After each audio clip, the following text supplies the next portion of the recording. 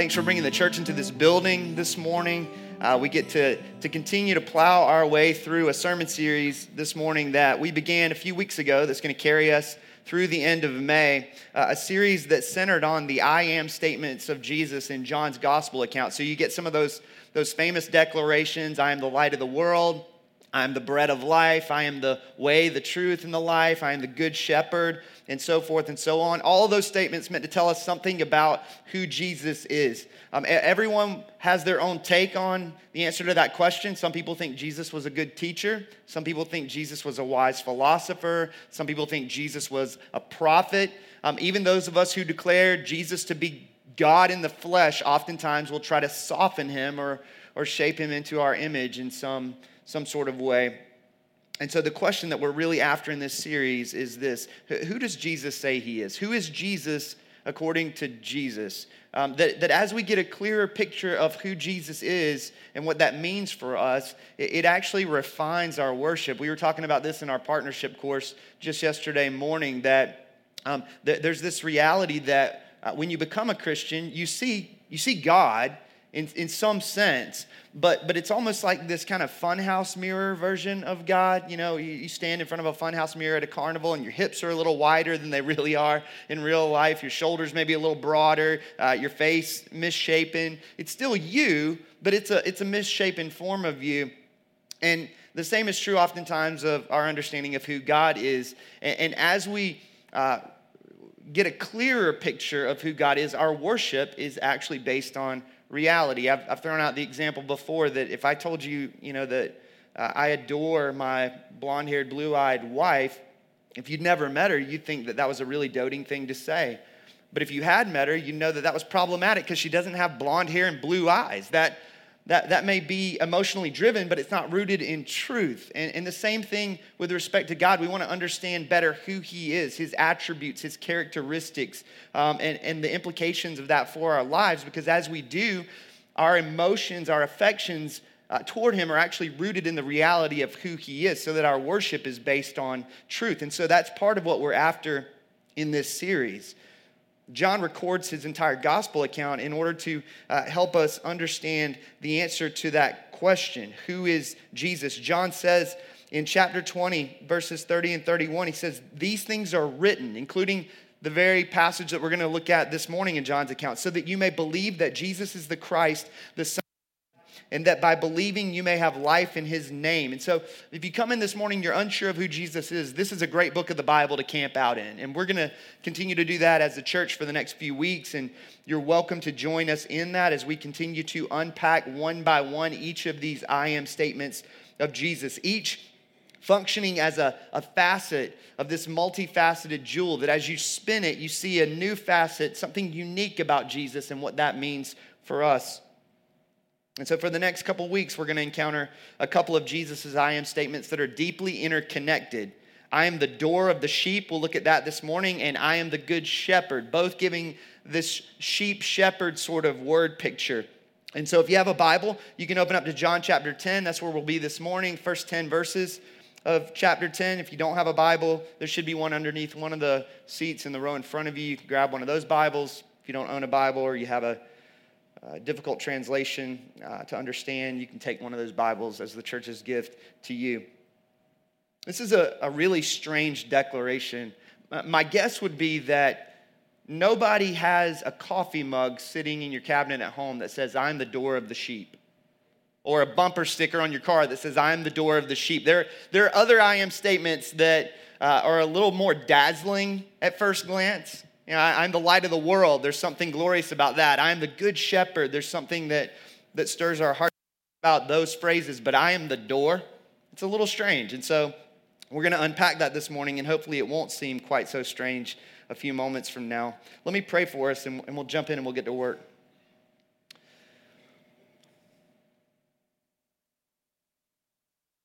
Jesus, there is much at stake this morning in our understanding and embracing of what you mean when you say, "I'm the door of the sheep." It will influence how we wake up tomorrow and the next day and the next day. It will influence that which we ultimately pursue for hope, for security, for life. And so I pray that in these coming moments that which we unpack through your very word, Lord, would become material in our arsenal this week for preaching the gospel to ourselves. We are all going to encounter the need for security and the need for abundant life in some way, shape, or form, and we will be tempted to pursue it elsewhere, in other ways, in other places besides you. And so I pray that we would see the beauty of what you offer us this morning in this declaration that you make here in John chapter 10. Would you not only open our minds to understand, but would you open our hearts? Would you stir our hearts with the deepest of affections that are rooted in the truth of who you are, so that we might walk away changed. We lift these things up in your name, Jesus, the door of the sheep. Amen.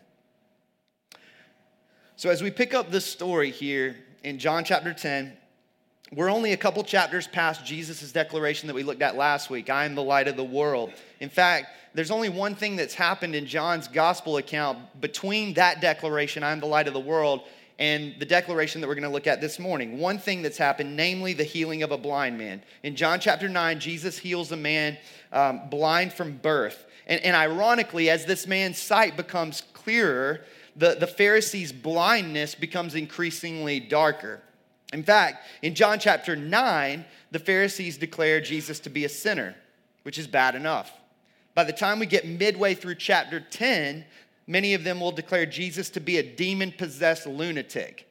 And so the question begs to be answered, what is it that the Pharisees find so offensive about these first few verses in John chapter 10, which is what we're going to look at this morning and next week. We're going to seek to answer that question. And really, the dialogue begins back in chapter 9, verse 35. The Pharisees don't like what this recently healed blind man has to say about Jesus, and so they cast him out of the synagogue. And we pick up the story in verse 35 of chapter 9, where we're told Jesus heard that they had cast him out. And having found him, he said, "Do you believe in the Son of Man?" Jesus is asking this man whom he's recently healed where he places his trust. In other words, am I the object of your faith? Jesus is asking. And the man answered, "And who is he, sir, this Son of Man, that I may believe in him?" He wants to believe. He's lost all confidence in the religious authorities who have just cast him out of the synagogue, by the way. He's just trying to put all the pieces together at this point. And Jesus answered him, verse 37, "You have seen him, this Son of Man, and it is he who is speaking to you." Jesus declares himself to be the appropriate object of this man's faith in this moment. He's saying, it's me that you're meant to believe in. It's me you're meant to put your trust in. And look at how he responds. Verse 38, he said, "Lord, I believe," and he worshiped him. No spiritual journey. It's just like in this moment, instantaneous allegiance. And not just belief in the form of intellectual assent, but that word worship means to fall prostrate before Jesus.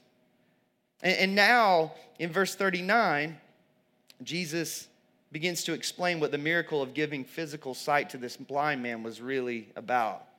It's ultimately a parable about spiritual sight and blindness. Jesus goes on to say in verse 39, "For judgment I came into this world, and those who do not see may see, and those who see may become blind." In other words, Jesus is saying, I came to illumine the hearts of those who will acknowledge their spiritual blindness, that they're spiritually impoverished. But my presence also has a way of hardening the hearts of those who think they see. It's what the Puritans used to say, the same sun that wax hardens the clay. That this same Jesus, when you encounter him, one of two things is going to happen. Either your heart's going to become more hardened as you come face to face with who he truly is, or you're going to find your heart melted by the beauty and reality of that those who bring a poverty of spirit to the feet of Jesus are those to whom he gives spiritual sight. Verse 40 goes on to say, some of the Pharisees near him heard these things and said to him, "Are we also blind?" Which sounds like a question rooted in humility, but it's not. It's a question rooted in arrogance on their part. They see themselves as being quite upper class in spirit. And so Jesus says to them, verse 41, If you were blind, you would have no guilt. In other words, if you were willing to acknowledge your own need for illumination, you wouldn't be guilty of unbelief. But now Jesus says that you say, we see, your guilt remains. In other words, you're satisfied with the light as you know it, the light of the law. The true light stands in front of you, but you don't think you need me to brighten up your darkness. And thus you remain in darkness, guilty. It's in some sense what the author of Proverbs was saying in chapter 26, verse 12. It says, do you see a man who is wise in his own eyes? There is more hope for a fool than for him. The Pharisees saw themselves as wise in their own eyes. And Jesus tells them that they're blind and guilty. Chapter 10 is simply a continuation of this very same conversation between Jesus and the Pharisees. It's not a new literary unit, so to speak. And so as we dive into verse 1, Jesus is carrying on this conversation with the Pharisees, and he says this. Look at verses 1 through 5. Jesus says, truly, truly, I say to you, he who does not enter the sheepfold by the door, but climbs in by another way, that man is a thief and a robber. But he who enters by the door is the shepherd of the sheep. To him the gatekeeper opens. The sheep hear his voice, and he calls his own sheep by name and leads them out. When he has brought out all his own, he goes before them, and the sheep follow him, for they know his voice. A stranger they will not follow, but they will flee from him, for they do not know the voice of strangers. In these first 5 verses, we're going to come back and visit these first 5 verses next week because they actually set the stage for both of Jesus' I am statements in chapter 10. I am the door of the sheep and I'm the good shepherd. It's a word picture that Jesus is presenting the Pharisees with. And it's a word picture that includes a lot of shepherding language, right? He's talking about sheep pens and doors or gates to the sheep pen and flocks of sheep and shepherds and gatekeepers or watchmen and strangers, thieves and robbers. It makes a lot of sense that Jesus would use this kind of imagery in this first century Middle Eastern shepherding culture. In that context, sheep were held in a pen known as a sheepfold. It was this kind of courtyard that would surround either one or several houses. And the sheepfold was surrounded by walls on all 4 sides that were meant to keep out thieves and predators. And the way sheep would get in and out was through this one small passageway, this one small door, this one small gate. And the sheep would stay in the sheepfold at night for protection, and during the day they would go out and they would graze in the light of day. And the families who kept their various flocks in the sheepfold would hire a gatekeeper, a watchman to guard the door, to guard the gate at night so that predators and thieves could not make their way in to get access to the sheep. And Jesus uses this word picture to say something both about himself and about the wickedness of the Pharisees. What Jesus is essentially saying is if someone wants to wound or steal a sheep, they don't enter through the gate. They don't enter through the door. The gatekeeper would spot them if they tried to do so. So they have to find another way in, those looking to wound or steal the sheep. In contrast, the shepherd knows his sheep and his sheep know him. And the gatekeeper also knows the shepherd. And thus he can come and go as he pleases through this gate, through this door, because he's ultimately out to care for the sheep, not to harm them, not to wound them, not to steal them.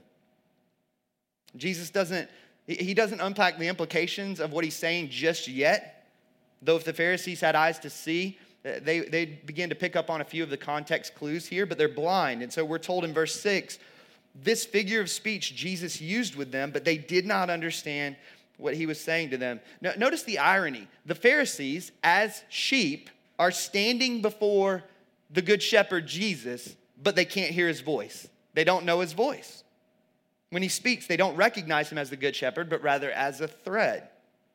Because they don't have ears to hear, Jesus goes on to say something a little bit more explicit as you move into verses 7 and 8. He says, truly, truly, I say to you, I am the door of the sheep. All who came before me are thieves and robbers, but the sheep did not listen to them. If you go back to the Old Testament, particularly the book of Ezekiel, in Ezekiel verse 34, the Lord rebukes the shepherds, the religious leaders of Ezekiel's day, for failing to both provide for and protect the sheep, the flock, the people. Ezekiel 34 says this is God speaking. Ah, shepherds of Israel who have been feeding yourselves. Should not shepherds feed the sheep? You eat the fat, you clothe yourselves with the wool, you slaughter the fat ones, but you do not feed the sheep. The weak you have not strengthened, the sick you have not healed, the injured you have not bound up, the strayed you have not brought back, the lost you have not sought, and with force and harshness you have ruled them. So they were scattered because there was no shepherd, and they became food for all the wild beasts. In other words, God's saying here in Ezekiel 34, all you care about is yourself. You don't treat the sheep with love and care. They don't flourish under your shepherding. And Jesus makes the same point here about the Pharisees in his day.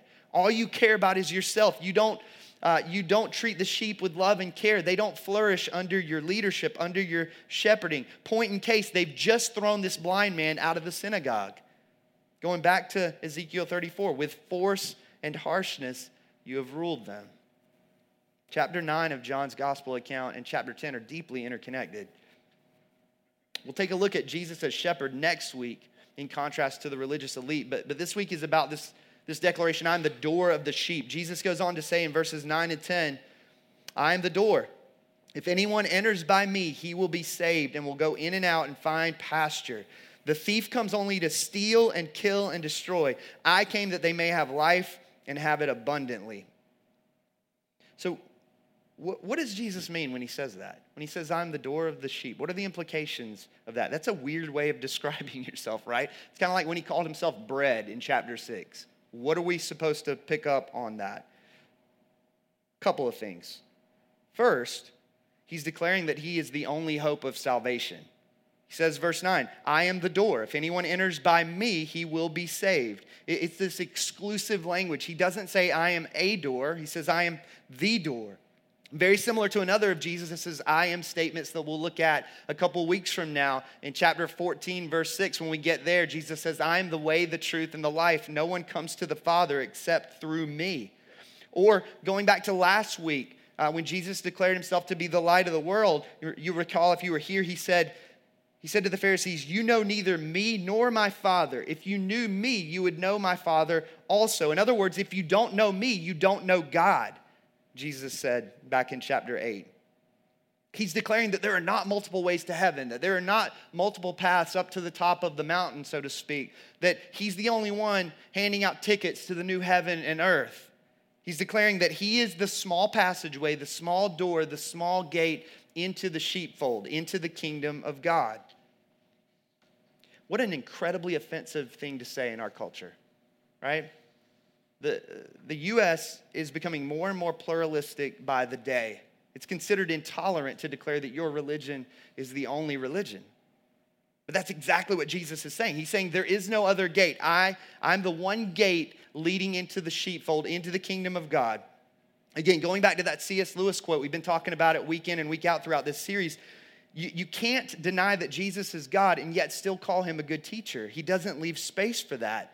He declares himself to exclusively be the way into the fold, into the flock, into the kingdom of heaven. If he's not divine, then he's a liar or a crazy person for saying stuff like this. He says, I am the gate. A couple things to think about with that word picture. If it's true that there's only one gate, one passageway, one door into the kingdom of God, namely Jesus Christ, then moralism is nothing more than trying to carve another hole into the wall of the sheepfold in your own strength. The problem is that the wall is impenetrable. God's protecting his sheep. He didn't create a penetrable wall. No amount of carving, no amount of clawing our way into the kingdom through good works will get us inside of that wall. And so moralism won't work. And yes, that's for the non-Christian in this room this morning, but it's also for us as Christians. How silly for us to abandon the gate to go walk over to a piece of the wall that makes up the sheepfold and try to start digging in order to impress God and get our way in to his good graces and favor. It doesn't work. Moralism doesn't work. And if it's true that there's only one gate, one passageway, one door into the kingdom of God, namely Jesus Christ, then it's also true that materialism won't work. Materialism is nothing more than parading our carving tools before God, to which he looks at and says, I made all of those in the first place. I own all of it. I let you steward some of it, grace. But it's ultimately all mine. No amount of possessions, no matter how expensive or shiny, will impress God enough to get us inside of the wall. And so materialism won't work. Let me say it this way. If we pursue any other means into the sheepfold, so to speak, into the kingdom of God than Jesus, then the Father's going to look at us and ask this question: why are you belittling my gate? Why are you belittling my gate? I gave you a perfectly sufficient gate, and you choose to complain about the fact that there aren't multiple gates. The fact that there's a gate at all is God's grace to us. The fact that there's one door, one passageway, one gate, namely Jesus Christ, is God's kindness to us. If you go back to the garden in Genesis 3, in the wake of sin, you remember the story, Adam and Eve are exiled from God's garden sanctuary of Eden, and God places a cherubim with a sword to keep them out of the garden. That there's a gate established, you might say, separating God from man. We see cherubim separating God from man in another place in Scripture. If you fast forward to the construction of the tabernacle in the book of Exodus, the tabernacle was divided into two sections, the holy place and then the most holy place. And the holy place was where the priests would perform their daily duties. The most holy place was entered only once a year and only by the high priest. On the Day of Atonement, he would go in, he would offer incense, and he would sprinkle the blood of sacrificial animals, both for his own sin and the sins of the people, appeasing the wrath of God. A little detail that oftentimes gets overlooked with the tabernacle is that when the curtain was created that separated the holy place from the most holy place, cherubim were embroidered on that curtain, as if to remind the Israelites that they couldn't enter because of their sin. It was pointing back to the Garden of Eden, man separated from God with cherubim standing in the way. If you fast forward the story to the crucifixion of Jesus, what happened when Jesus died on the cross? Curtain was torn, right? From top to bottom, separated in two, cherubim gone.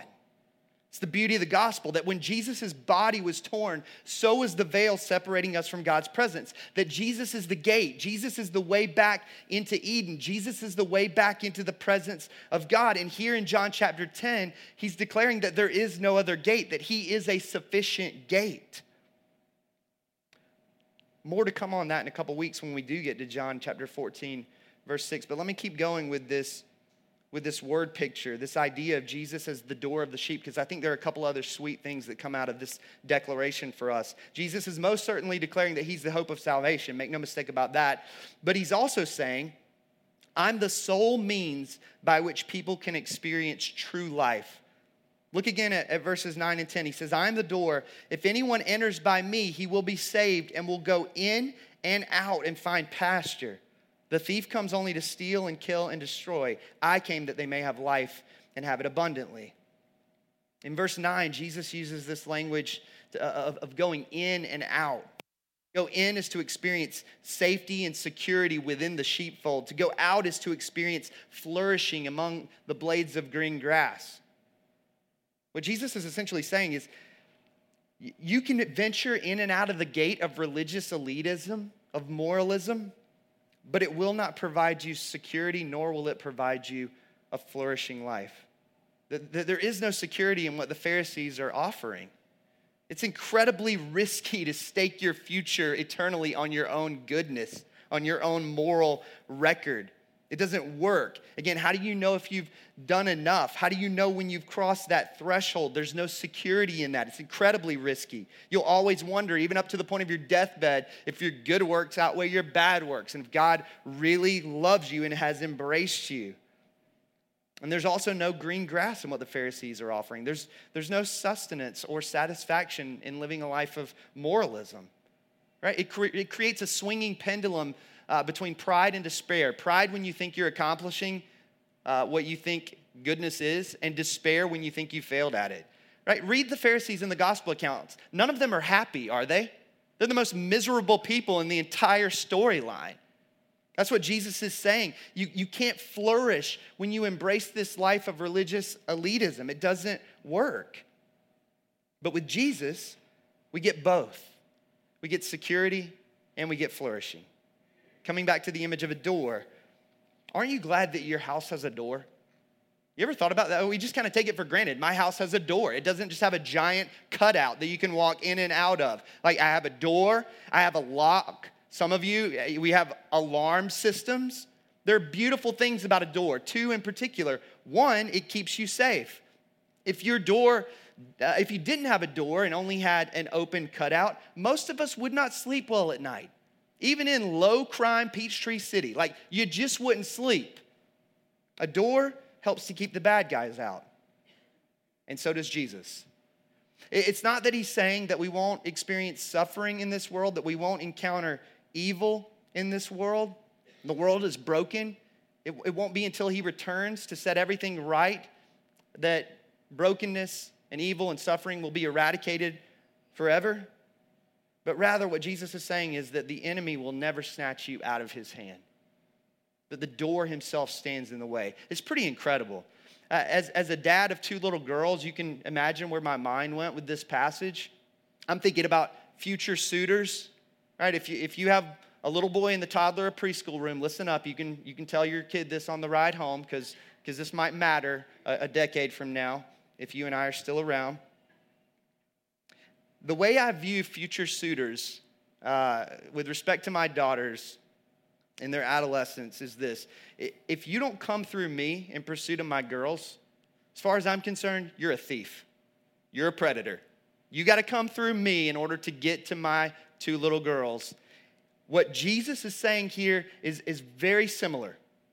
He's saying some pretty incredible things in terms of security this morning for you as a Christian. That the enemy is going to have to get through Jesus to get to you. It's not over my dead body, Jesus is saying, it's over my resurrected body. Jesus says, that ain't happening. It's not going to happen. There's security in Christ. And not just with respect to salvation, but listen, if you're a Christian, everything can get stripped away from you. It goes back to what we talked about in the book of Philippians, and yet you get Jesus, so you win.